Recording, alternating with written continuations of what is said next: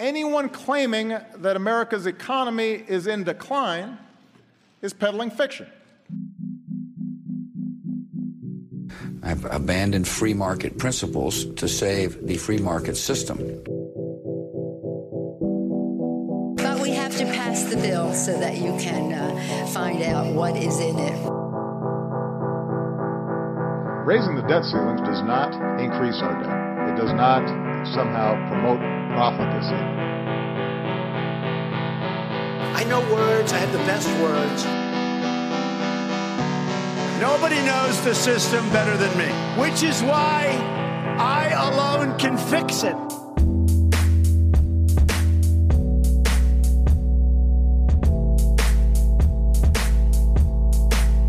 Yo, what's going on, everybody?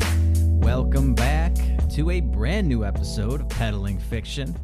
I, of course, am your host, the voice and soul of so-called fiction, Johnny Profita. Thank you all so very much for listening. And for those of you not familiar with the show, all you new listeners out there, we talk about politics and current events and some economics, always coming from a libertarian point of view. I am an unapologetic, free market, anti-government, capitalist pig. And I think that will become pretty obvious as the show goes on. The more episodes you listen to, the more my bias will come out. But I never try to hide it. I'm not like one of those mainstream corporate press type of people that pretend I don't have an agenda here. I absolutely do. And that is to promote liberty and libertarian principles. And hopefully win some hearts and minds in this battle against authoritarianism that has gone gangbusters over the last couple of months. I can't think of a more important time to be reiterating the importance of liberty and the principles of libertarianism than during this pandemic when we're all under lockdown. I, of course, am broadcasting once again deep behind enemy lines in Chicago, Illinois.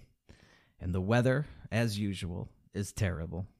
Absolutely terrible. It's, 50 degrees and raining, and it's just been like that forever. We did get it was sort of nice for a little bit this past weekend on Saturday. We had one day where it was just torrential rain, like Thursday, Friday, Sunday, Monday.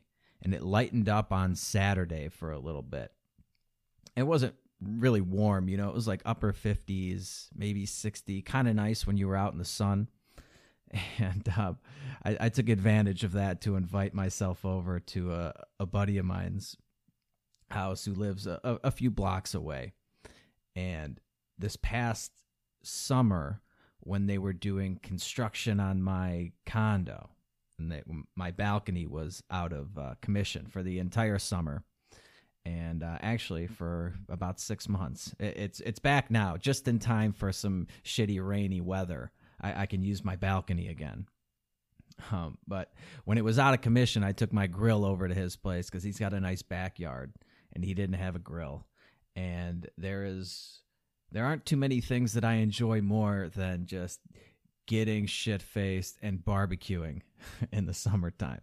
So he's been taking some odd and end jobs out in the real world. He's one of those essential workers now. But I think somebody picked up one of his shifts or something like that, so I was able to get some people together and go over there and break quarantine. Nothing is more satisfying than having an outdoor barbecue. Not a ton of people, 5 or 6 people, just good friends that I hadn't seen in a while. And man, did we have a blast. It was so much fun just to be with your friends again, drink a little too much, had the grill going. Somehow I managed to nail the cook on everything, despite barely remembering actually manning the grill. But I crushed the cook. I nailed it on 2 pork tenderloins and a New York strip and some chicken quarters. And man, it was just a great time. Went into the wee hours of the night and paid for it on Sunday. That's for sure. I was hurting, but it was worth it. What else are you going to do, right? And, I was talking to some of my buddies there, and they're not nearly on the level that I am, being an ANCAP libertarian or anything like that.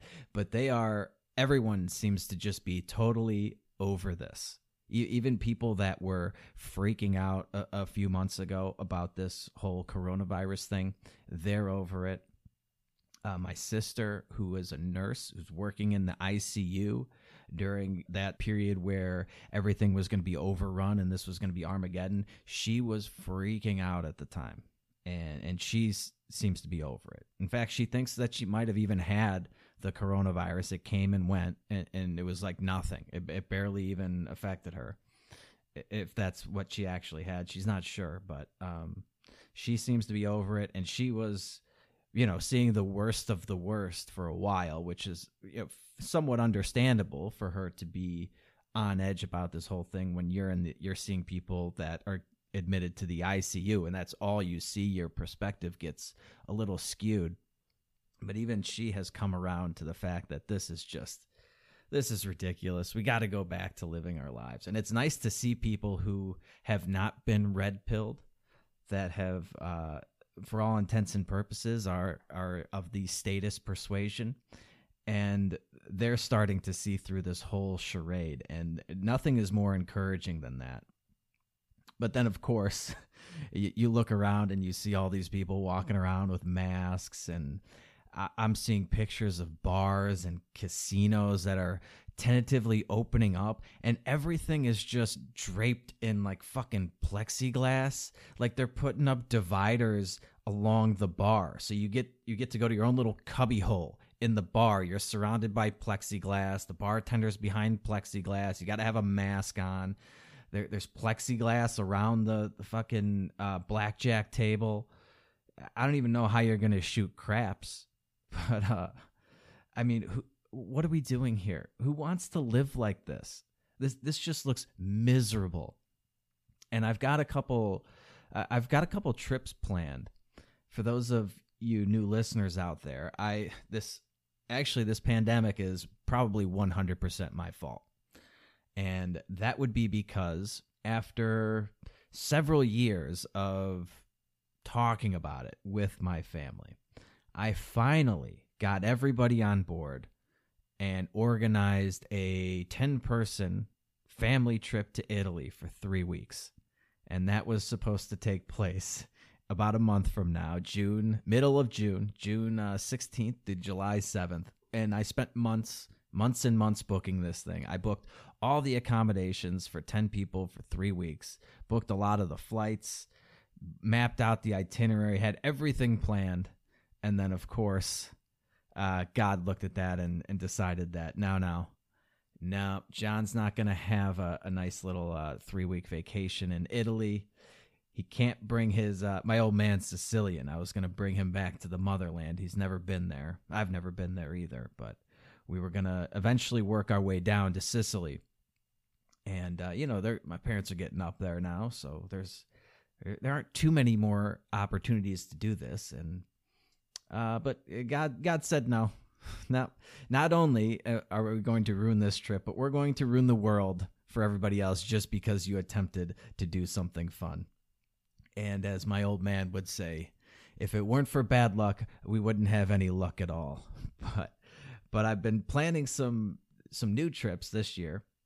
The reason I brought that up, I guess, is because I finally just yesterday canceled the last of our accommodations.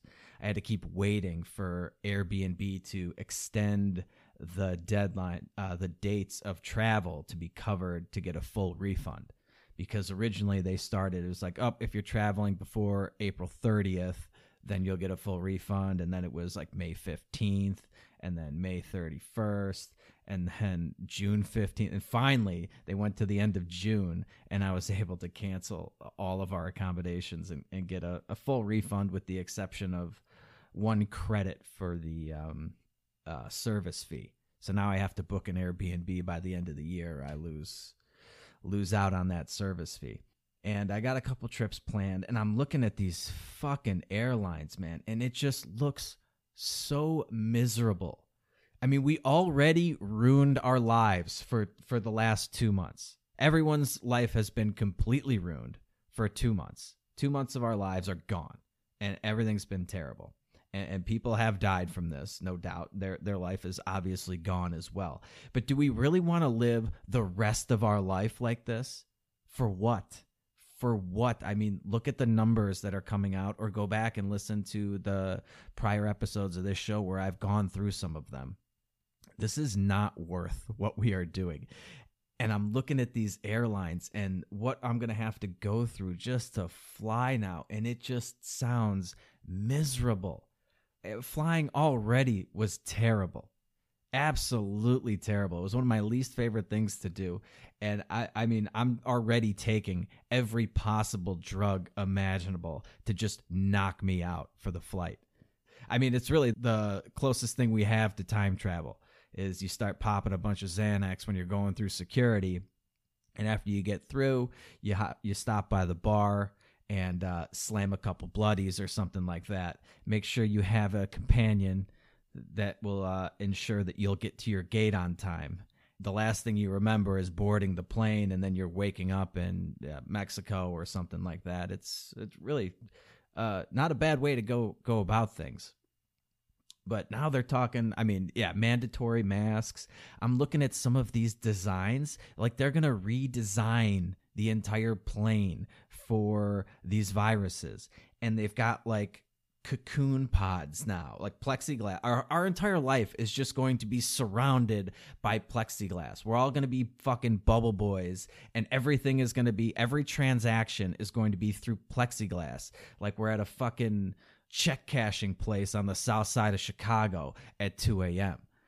I mean, this just looks miserable. So they got these cocoon things that sort of wrap around. Like the front of it's obviously open, but it goes over your head and around the sides so that you're sectioned off from the other seats. And some of them are turning the middle seat around, so they're facing the other direction. Which, I mean, like, once you recline, you're going to be looking at somebody in there, like making eye contact with somebody you don't even fucking know in the middle seat for 8 hours on your flight. I mean, this just looks retarded to me. In addition to having masks, in addition to all, and then I started thinking about all the TSA screening procedures that they're going to come up with, as if that wasn't bad enough. And believe me, I will skip I will do whatever it takes to skip the line. I do not wait in lines. I have a strict no line policy, and TSA pre-check, global entry, you name it, I've bought it. And if they offer anything to get around the coronavirus screening, I will pay an arm and a leg to get access to that.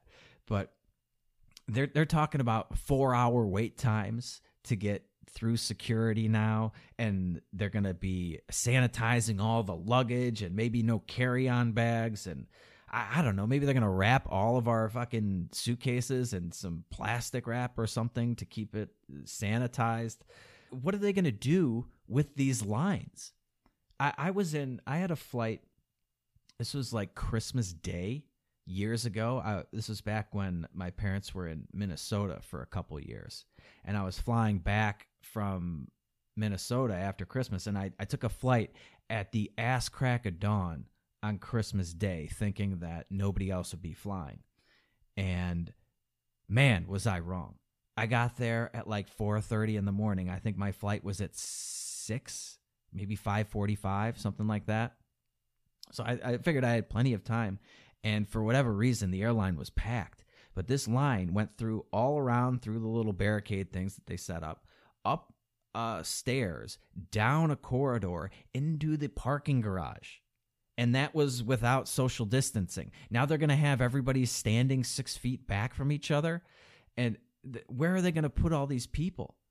And it's the TSA, so they're going to come up with the most retarded ideas ever. It's not like they're going to have some sort of appointment for you. That would be too convenient. Like, okay, this is your flight, this is your appointment, you go here and we screen you, and there's no line or anything like that. No, it's going to be a retarded government policy. Guaranteed. And it's going to be a nightmare. An absolute nightmare. But anyway, Things are opening back up, and this is what we have to look forward to: a life of plexiglass. We really need to people need to get over this, okay? And I'm still somewhat hopeful, but at the same time, I look around and there are just so many coronavirus Karens out there trying to ruin life as we know it because they're afraid of getting sick for a few days. And man, I am just really dreading traveling now more so than ever. You know, I was watching that show Lost during this whole quarantine thing because I was starved for content. I actually really liked that show. And, you know, for those of you not familiar with it, there's this mystical island out in the middle of the ocean that nobody knows how to get to except a very select few people. And one of the ways of getting onto this island, besides having your plane magically crash there, is by submarine. And what they do to the passengers when they get on the sub before they take off is they knock them the fuck out. They give them like an orange juice cocktail that just puts them out for the duration of the trip. And I'm starting to think that all these airlines should just do that, or at least offer that as an option. Just give me the cocktail. I will drink it. You can shove me into some sort of fucking pod, whatever you want to do. I don't need to be awake for this flight. This is going to be a miserable experience. Just knock me out. Why aren't we already doing this? Just knock everybody out. Who wants to be awake on the plane? It sucks. It's miserable. And now with the mask on, it's not like you can get hammered and just slam a bunch of fucking whiskeys or slamming your doers while you're flying. No, you're gonna have a mask on. It's gonna be a pain in the ass. And think of all the money that they could save. You wouldn't need stewardesses or anything. You just put everybody in some sort of box and knock them the hell out, throw them on the plane, and next thing you know, you're waking up in paradise. I might sign up for that. I don't know. At this point, anything to make the pain stop, I'm considering. But anyway, that is not exactly what I planned on talking about today. There's a lot going on with the markets today. There's a lot of economic data coming out this week, and we also have a Fed meeting. This is what the Federal Open Market Committee, where our wise overlords at the Federal Reserve come out and tell us how good of a job they're doing and how they've got everything under control, and all this money that they're creating out of thin air, trillions of dollars, and doling out to all the banks and buying up. Now they're buying junk bonds, high-yield corporate debt, in addition to all this treasury debt and mortgage-backed security. Like, you name it, the Fed is buying it to try to prop up this stock market. I think they meet 8 times a year or something like that, every 6 weeks or so. And it should be just your every 6 weeks, your reminder, just the constant reminder that we don't have anything resembling a free market. We are so far removed from free market capitalism. We actually have a private banker's bank that has a monopoly on money and gets to set the price of money. That's what they're doing. They're price fixing the cost of money when they're setting these interest rate targets, which is what these meetings are all about. They talk about what interest rate they're going to target, and they're targeting 0 now, which means that they're just going to buy a shitload of fucking government bonds to force those rates down. That's how they control interest rates. But it's price fixing money, and money is almost half of every transaction. And what we know from economics, sound economic fundamentals, is that when you price fix, when you arbitrarily set the price of something, you're going to either get shortages or surpluses, because you're not letting the market function and you're not letting the market find that price where everything clears. So our entire economy is affected by this. Everything you do. Oh, before I forget, that reminds me, I was listening to the Dave Smith Part of the Problem yesterday. I caught some of his episode. I didn't have time to listen to the whole thing. I got invited into a Zoom with dear friend of the show. A Zoom and consume a bottle of wine. And, I'm not drinking enough wine as it is, so I turned off the podcast to partake in those festivities, but they were doing a great episode on the Federal Reserve. And he's starting a whole back to basics libertarian principle series that he's going to do with good old Robbie the Fire over there. And they were talking the Fed, just sort of a very rudimentary rundown of what it is, where it came from, what they do.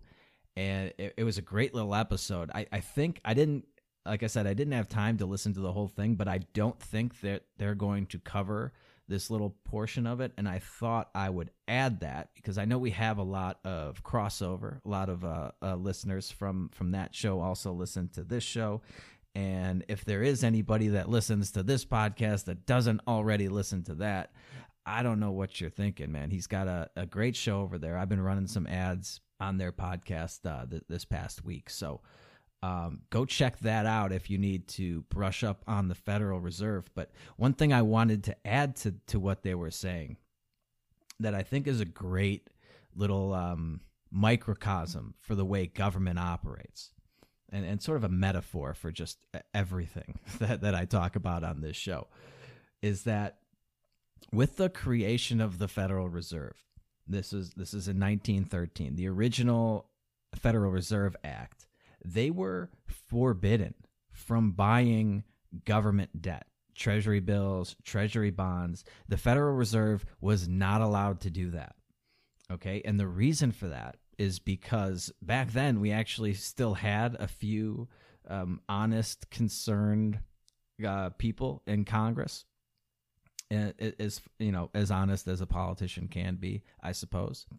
But they were worried that by creating a central bank and giving it the ability to basically create money out of thin air, I guess back then we were on a gold standard, but giving them a monopoly on the issuance of money and allowing them to buy government-issued debt from their own government would create a very incestuous relationship that would essentially allow them to monetize the debts of the federal government and create a ton of inflation in the process. And for the monetization, debt monetization, it sounds complicated, but it really isn't. The government is just issuing a bond, right, which is a promise to pay you money in the future. The Federal Reserve is creating the money to buy that bond, and those dollars, that debt gets converted into dollars, and those dollars get circulated throughout the economy, and that is the inflation. The effect of that inflation is rising prices. Now, those prices could rise. It depends on where the money flows and how quickly it changes hands.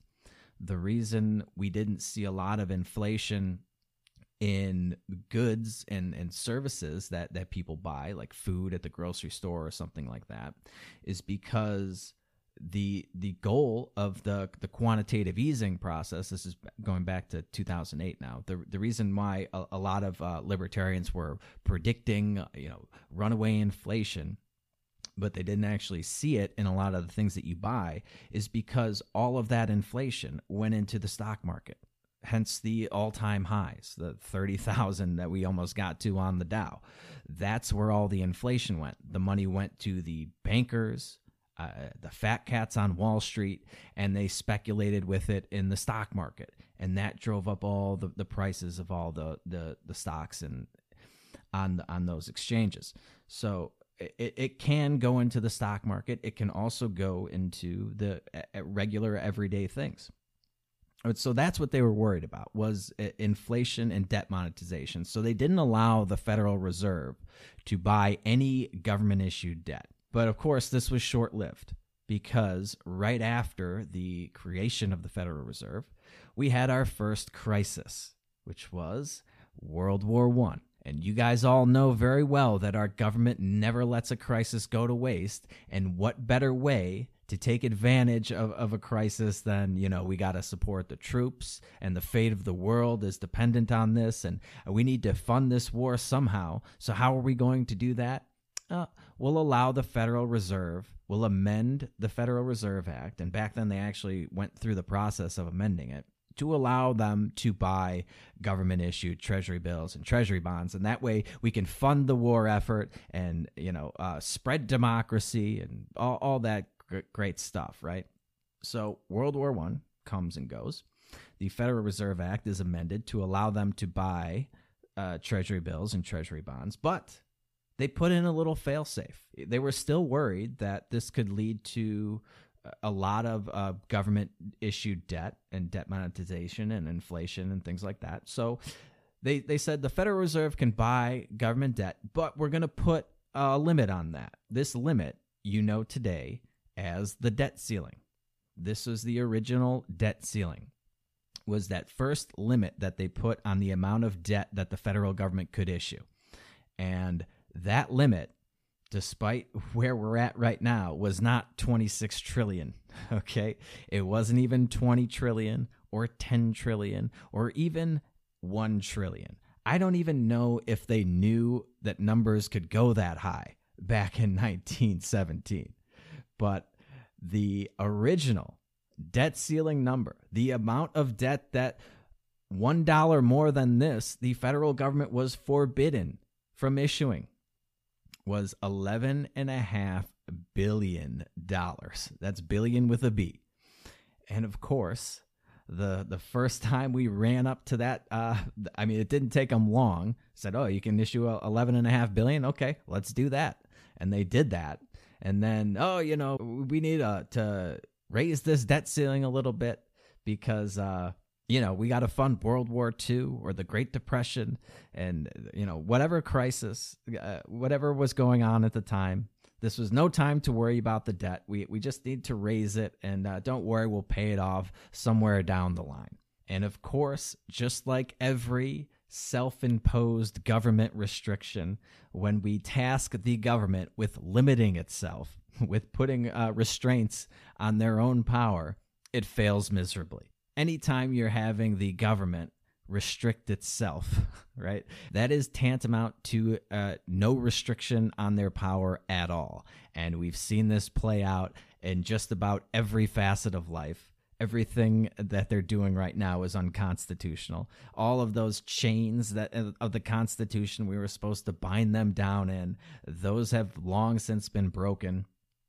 And the Federal Reserve and the debt ceiling is just another feather in their cap and a nail in the coffin of minarchism. This is one of the reasons why I can't bring myself to be a minarchist and why I am an anarchist, because the idea that you're going to turn over all this power and control to the government and they're going to limit themselves is absurd. Anarchists get accused of being utopian.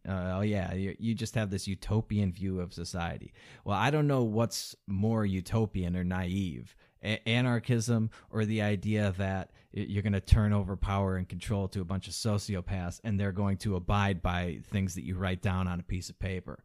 If you still believe that, I present to you the Federal Reserve and the debt ceiling, which is completely suspended now, by the way. We don't even go through the charade of actually pretending that there is this ceiling or raising the ceiling. That was even too much trouble after a while because, it used to take us years to get to the next debt ceiling. They give you an extra $500 billion or something. That would last you a couple years. But we started after Barack Obama and then with Donald Trump, we started bumping up against that ceiling like every couple of months. And it's just such a pain in the ass, because every Congress, they want their strings attached to it. So, yeah, we'll raise the debt ceiling for you, but you got to give us this, and that if you want to raise it. And so then they just decided, well, fuck this. We'll just suspend this thing indefinitely. And it's another great example of how the government takes these words that have actual meanings and they totally pervert them. A ceiling to the federal government is apparently this adjustable thing that you can just keep moving up every time you bump up against it.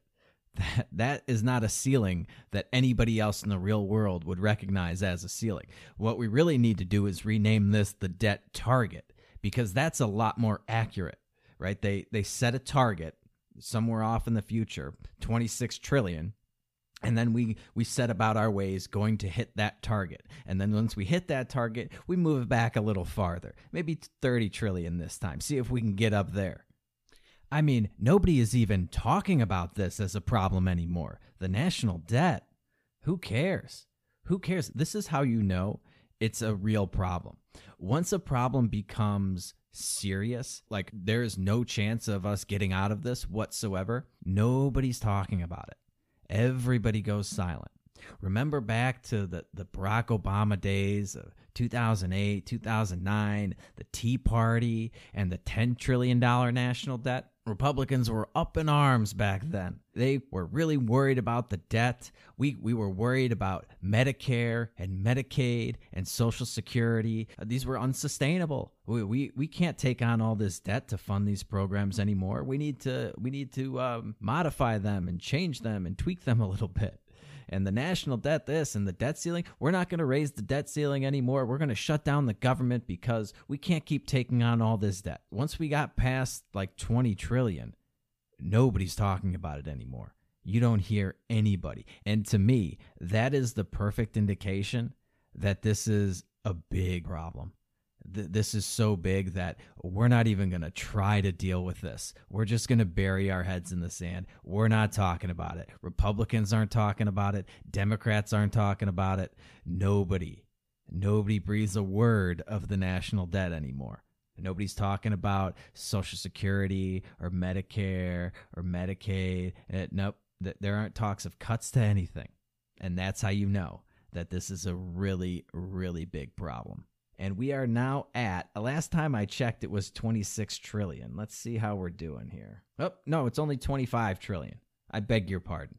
25.3 trillion in bonded national debt. And man, is there a lot of red on this national debt clock.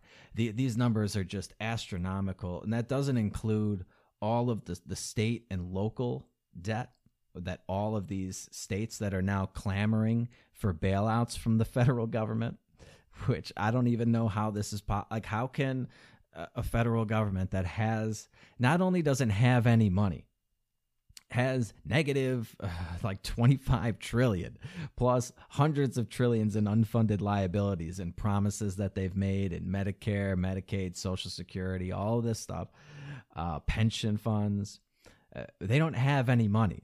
All right, everybody, look at this. Look at all of this debt. Over $1 trillion in credit card debt, 1.6 trillion in student loan debt, mortgage debt. Where is that? I don't see the mortgage debt on here.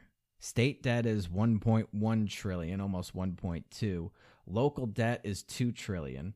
So the idea that we're going to have this federal bailout of all of these states that have gotten themselves into trouble, like the great state of Illinois and the city of Chicago, of which I am a resident. I mean, this is absurd. If the people are broke, the government is broke. And who's going to do all of this bailing out? This is just a pure insanity. I mean, all of these states are totally screwed. Totally screwed. They haven't been collecting. They were screwed before this whole thing took place because nobody wants to save for a rainy day. And they haven't been, now for the last 2 months, they haven't been collecting any taxes, no tax revenue. Their pensions were severely underfunded before this. I mean, I would get my property tax bill, which is fucking outrageous, by the way, in my humble opinion, to live in Chicago and not use anything. But, I'm paying about $7,000 a year in property taxes for a 2-bedroom condo. Okay. But they list these pensions. They're like 20% funded. 20% funded. And this was during the so-called recovery. And these pensions, they make these absurd projections based on market returns. They assume that they're going to get an 8% return year over year in the stock market in perpetuity. Like there's never ever going to be a recession ever again. You're never going to have a down year, or the market's never going to get cut in half like it did in 2008. And all of these projections are just pure fantasy. So they're even more underfunded than they think they are. You have bloated budgets, overpaid bureaucrats, none of which are losing their jobs. No. The government's still getting paid. Nobody's taking pay cuts. It's always in the private sector. They're the ones that have to sacrifice. Teachers here are trying to get basically a paid vacation for the rest of the year. They don't feel comfortable going back to school in the fall now because of coronavirus, right? This is their new thing. It really just goes to show you that it's never really about the children at all. Of course not. Of course not. Because they're not at any risk of getting any of this stuff. The children are fine for the coronavirus. And their dear, dear, dear education that is this right? Education is a human right. That's what Bernie Sanders tells us. And this is so important to the child's life, these public schools that apparently aren't essential enough to remain open during a pandemic, which is pretty funny, by the way. But it just goes to show you that that's all just a bunch of bullshit. And go back and listen to, if you haven't, or if you're a new listener on the show, I did an episode on the Chicago Teachers Union, which, I mean, feel free to extrapolate that onto any teachers union across the country. That is just scathing to the public education system. I highly recommend that episode. But these states, I am fully convinced that places like Illinois, California, New York, one of the reasons why they want to keep this lockdown going, they want to perpetuate this as long as possible, is because they want to be able to justify a bailout from the federal government. And they're trying to use this lockdown to mask all of the problems that their progressive bullshit policies have gotten them into. I mean, Chicago was on the verge of bankruptcy already. We were already issuing basically junk bonds, and it should have been rated much lower than it already was. Like, there's no chance that any of this stuff is getting paid back. And they're counting, all of these really profligate states are counting on using other people in other states to bail them out from all of their bad decisions. But they're going to keep saying that their policies are successful, that they know the way to design and run a better society. It just, you just have to bail it out with all these other societies that actually operate responsibly and are a little more free market oriented. They just have to bail us out every once in a while. But we still have the right idea here. These progressive policies are the way to go, as long as there's somebody out there who can, get us out of all the trouble that our policies cause. But I really think that's what's going on here. If there was no possibility of a federal government bailout of the states, you could bet your bottom dollar that they would not be shutting down. A lot of them would be doing the whole Swedish thing, where they don't shut down society at all. They keep everything going. And yeah, no huge gatherings for sporting events or something like that, but you're still operating your business because they still need that tax revenue so that they can pay themselves a salary, because the states don't have access, remember, to the printing press. Only the federal government does. The states are dependent on tax revenue, or they can try to convince the federal government to run the printing press for them. And if that's what we're going to do, if we're just going to bail out every state that is on the verge of bankruptcy by giving them access to the printing press, I mean, look out. The moral hazard there, and I talked about this on a prior episode, it's just off the charts. It's worse than the whole Eurozone thing. Like, we got 50 states that will all be competing to be the worst performing, like, who can be the most irresponsible and the most profligate. Because, like, why would you save anything? Why would you not spend it like there's no tomorrow? Because anybody that does save, anybody that is responsible, is just going to have to use that money to bail out all the other states that are partying like there's no tomorrow. So I think that's a large part of the reason why places like Illinois are still under lock and key. And I guess that's a good segment into the article, one of the articles I pulled from the stack today. Worse than 2008, American pension funds report record losses in Q1. So here we go. Record losses for the pension funds that were already underfunded. Last month, Mitch McConnell shocked investors and infuriated several colleagues when he mentioned during a radio interview with a conservative talk show host that he would prefer giving states the ability to file for bankruptcy protection before allowing federal coronavirus money to bail out underfunded pensions. McConnell's critics exploded with rage, and the conservative finance types were deeply chagrined. judging by their reactions on social media. But as anybody who has followed Zero Hedge's coverage, this article is on Zero Hedge, by the way, of the simmering national pension crisis, should at least understand the point the GOP congressional leader was trying to make. Just as Illinois was becoming a hotspot for the coronavirus thanks to early signs of domestic transmission in Chicago, some pension industry trackers warned investors to watch Illinois.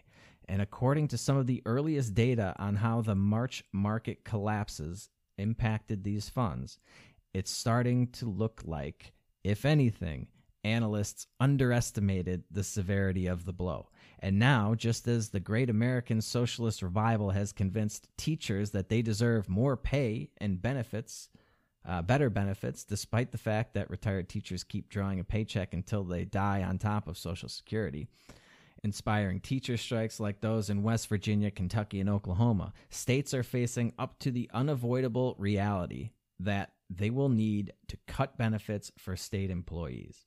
Public pensions lost a median 13.2% in 3 months ending in March 31st, according to Wilshire Trust Universe comparison service data released Tuesday, slightly more than in the fourth quarter of 2008. March's stock market plummet led to the biggest one-quarter drop in the 40 years the firm has been tracking. It was a horrible quarter for all public funds, said the Chicago Teachers Pension Fund investment chief Angela Miller May.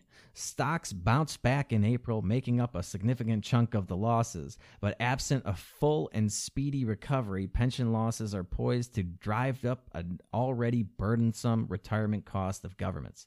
There will be a lot of pressure to cut benefits, said Don Boyd, co-director of the State and Local Government Finance Project at the University of Albany's Rockefeller College. State and local governments are trying to figure out how to not cut school aid too deeply, not cut Medicaid too deeply, not raise taxes, Boyd said. Pension contributions are pretty far down the list of things they want to pay for.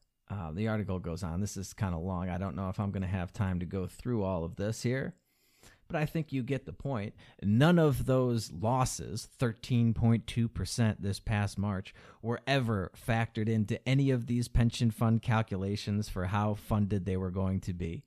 And there are more losses coming. I don't think we have seen the end of this bear market. Bear markets, the way markets tend to work, right? When you're in trend, if you're in a bear market, right, you get slow incremental moves down, and then you get violent moves up.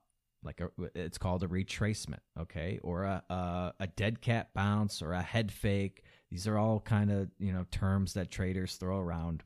So bear markets slide a slope of hope, they say. Right, you're sliding down, and then there's like a little bit of hope that you're out of it, and you get this little head fake up, and then you resume the next leg down.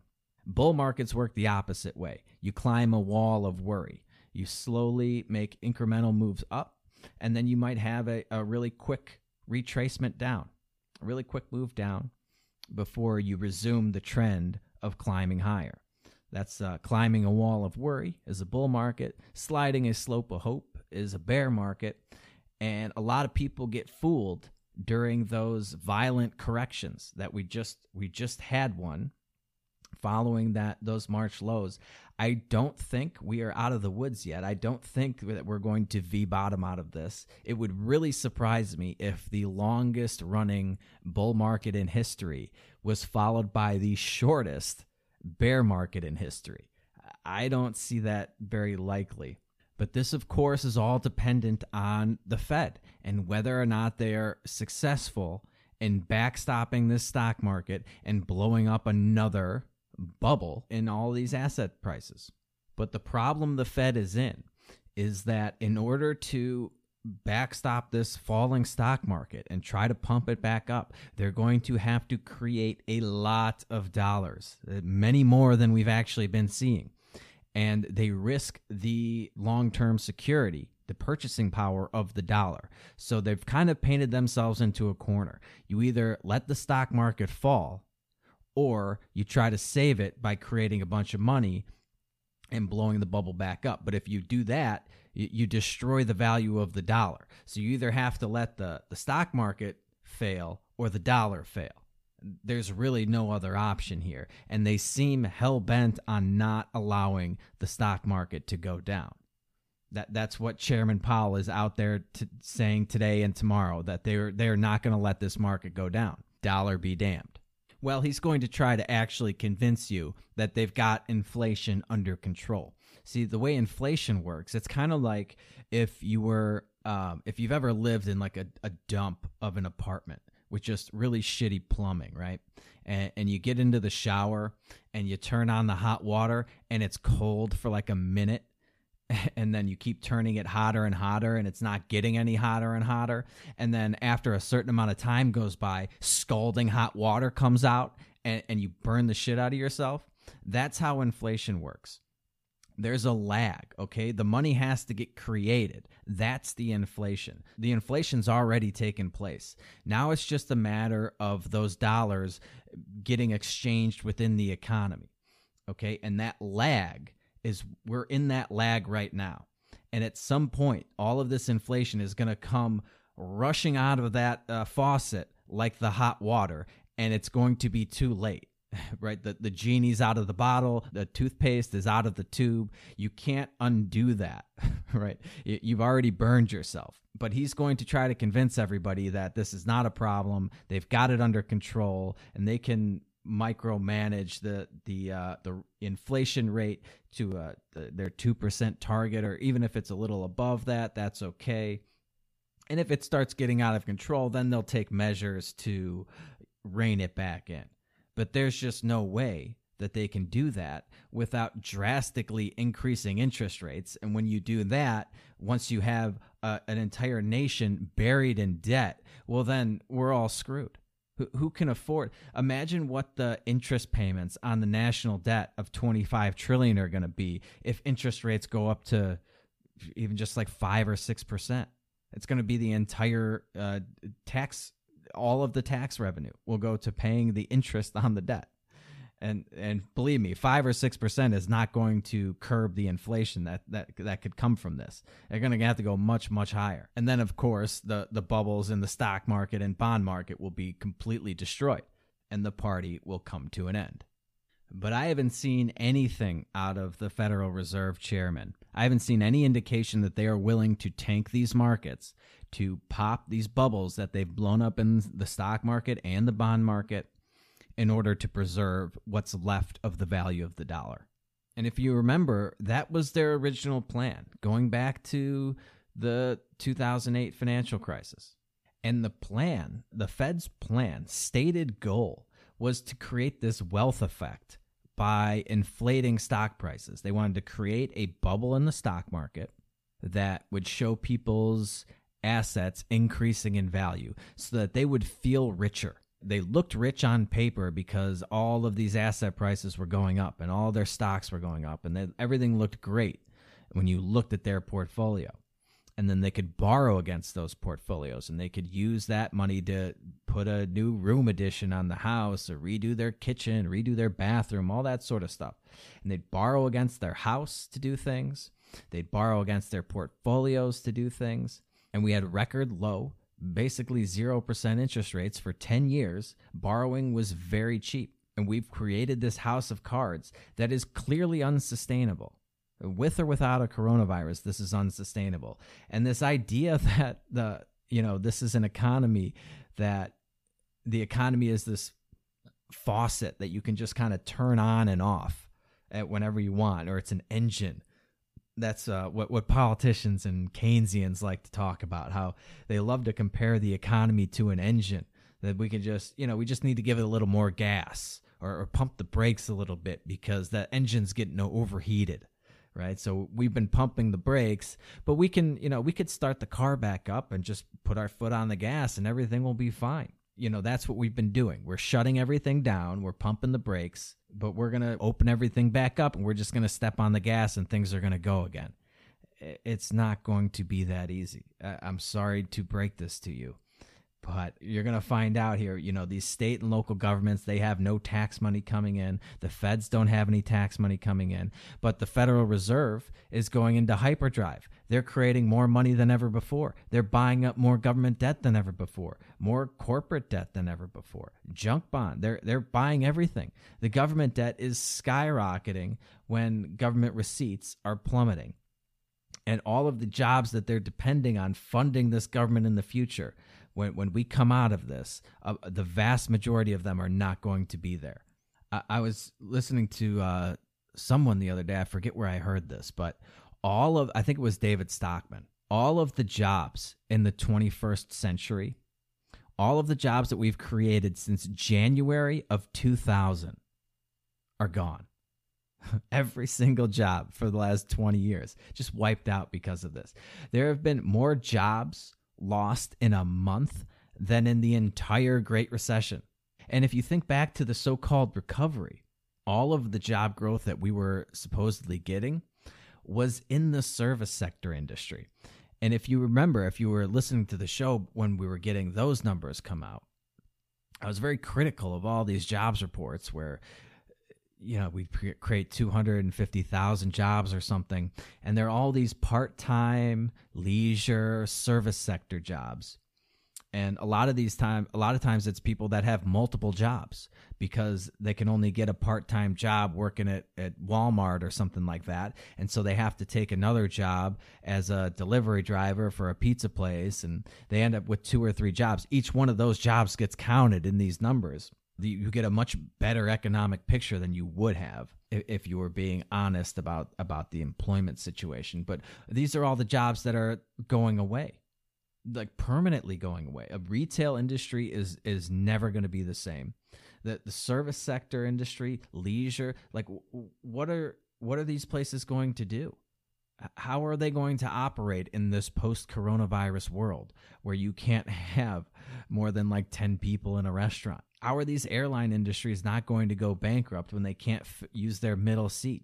Prices for everything are going to skyrocket. Huge swaths of the economy that we were dependent on because we had this phony economy that was all based on all the growth was just debt-financed consumption.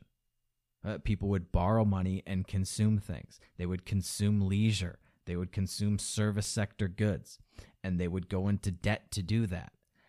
This whole thing was a house of cards that's coming down now, and a lot of those jobs will not be coming back. I just don't see a way for them to do it. Anything in retail is just, it's gone.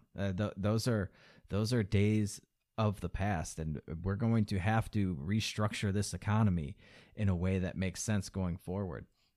And I don't see how we can get ourselves out of this by pursuing the same type of debt-financed consumption that got us into it. We had a debt crisis, right? The crisis was we have too much debt. Issuing more debt is not going to get us out of this. We need to return to sound economic fundamentals and principles of Austrian economics, not this Keynesian nonsense. It's the only chance that we have on the federal and at the state level. And I almost forgot what started me on that whole little tangent there about the markets and the federal debt. We were talking about state, local, and federal pensions being completely underfunded. This is going to be another real problem, one of the multifaceted problems that we're going to face as a country. And if I can try to bring it back, I apologize. I went off on a little tangent there. But if I can bring it back to the article and the idea that they can get out from under all of these pension obligations by not raising taxes taxes are always going to go higher. The real problem is that they've written into all of these state constitutions that, you can't touch pension benefits, right? You're not allowed to cut benefits. And so this is the comical excuse that they come up with for why they can't make any changes to these. They can't possibly cut any pension benefits because the Constitution says that they can't touch them. So obviously we just have to raise taxes. right? Cutting spending, that's not going to happen. And we can't touch our pension benefits now. No, because the Constitution says that we can't. Which, of all the things, I mean, is that the only part of the Constitution that they're going to abide by? The one that says that we can't cut their fucking benefits? Look how that worked out. Isn't that nice? All the other things that the Constitution says that they can't do, they have no problem ignoring any of that. Where in the Constitution does it say that you can mandate I wear a mask to go outside, or that I have to put up plexiglass in my business? All these other constitutional violations that they have no problem. They don't even bat an eye. They don't even look for it. They don't even consult the Constitution to see if they're violating it. But the second you mention, hey, maybe you don't get to have 85% of the average of your last 3 years working for the rest of your life on top of Social Security benefits and like all your health care paid for. Maybe that's going to have to be cut a little bit. No, can't do that. Yep, see, it says right here in the Constitution. Yeah, we wrote in there that you can't cut our pay. You can't cut our benefits. So we're just going to have to raise your taxes. Oh, man, it is quite a fucking racket these guys have going. And a lot of balls. And there are way too many people that are complacent with this.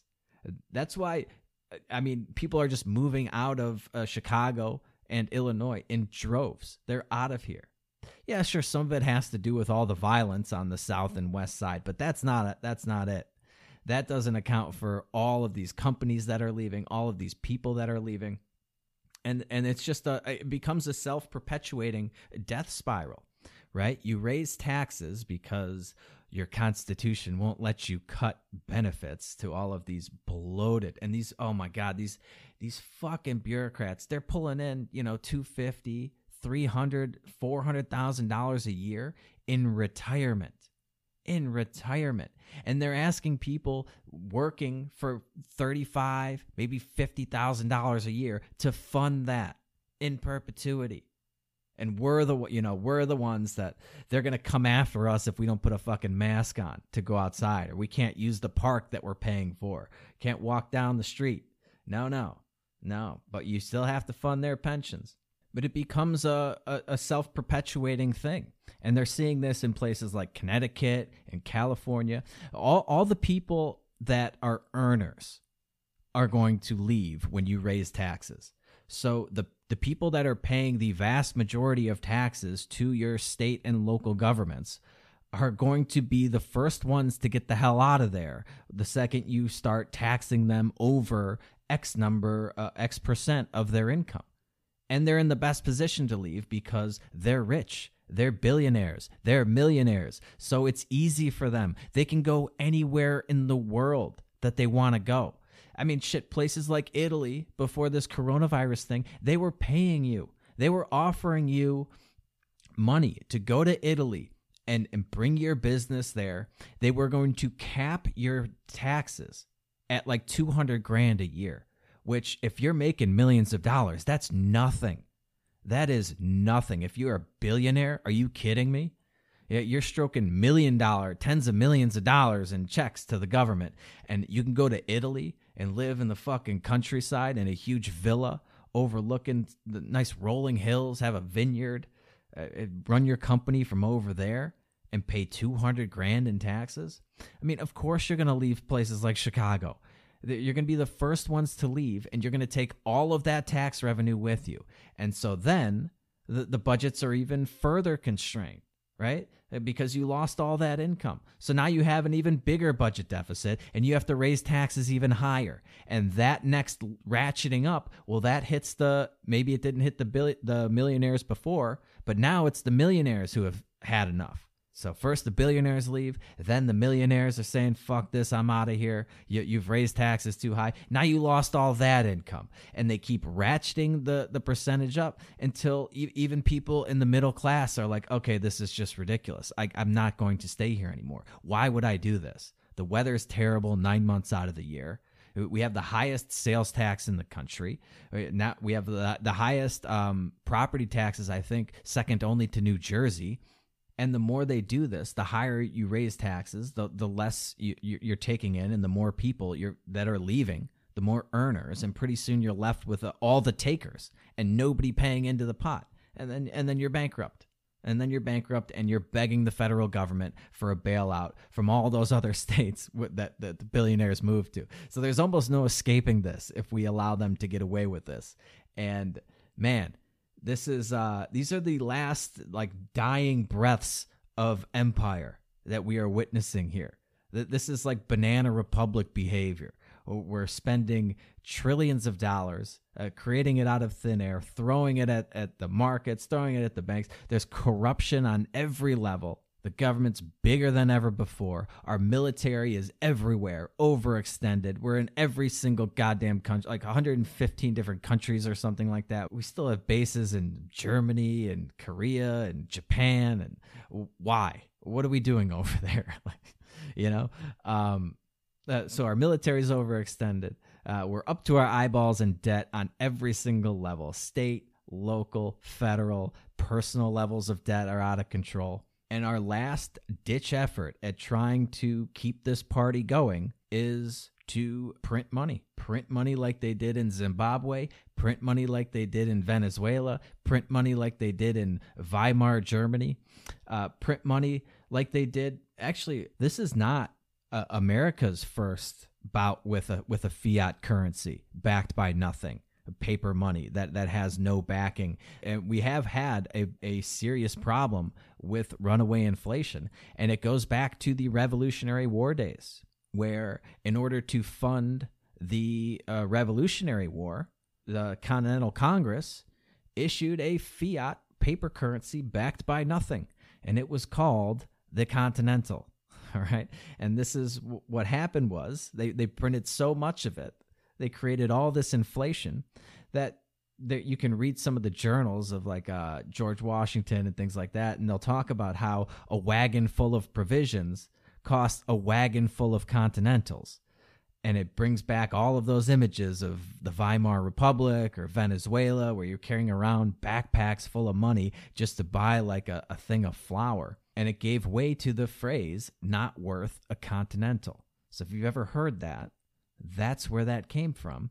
And that was our first experiment with fiat currency. And that's why the founding fathers put into the Constitution that legal tender would be gold and silver. And the federal government had the ability to coin money.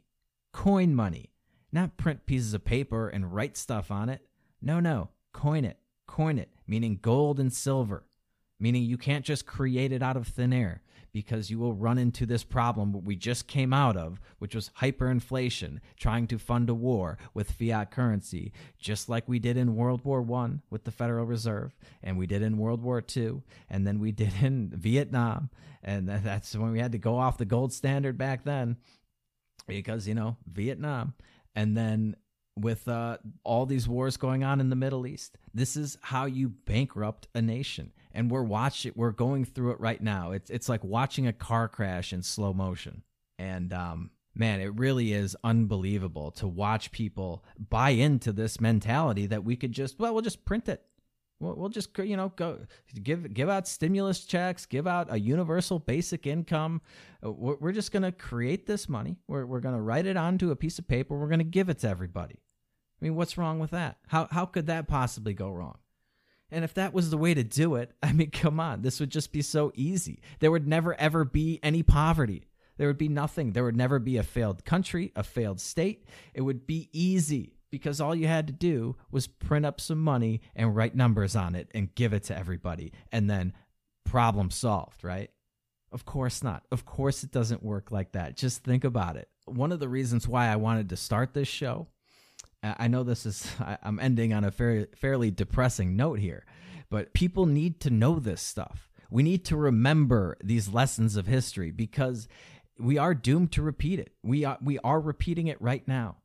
And that whole thing, history doesn't repeat itself, but it rhymes. Now, it fucking repeats it. I mean, look, we're doing exactly what we've done 200 years ago.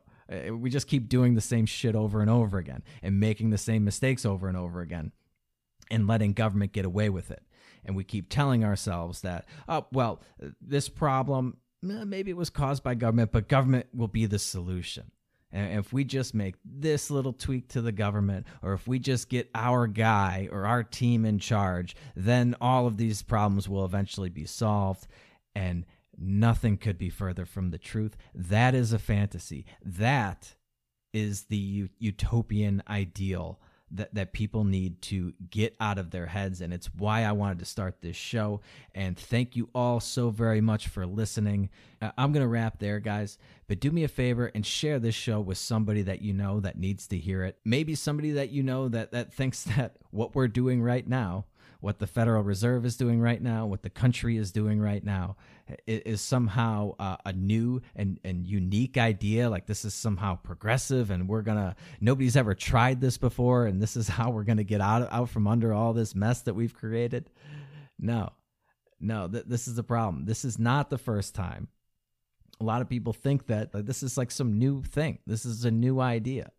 No, we've done this before with disastrous results, and so have a lot of other countries. And we really need more people to wake up and learn these lessons of history and stick to these libertarian principles of free markets, of individual rights, property rights, and the principle of non-aggression.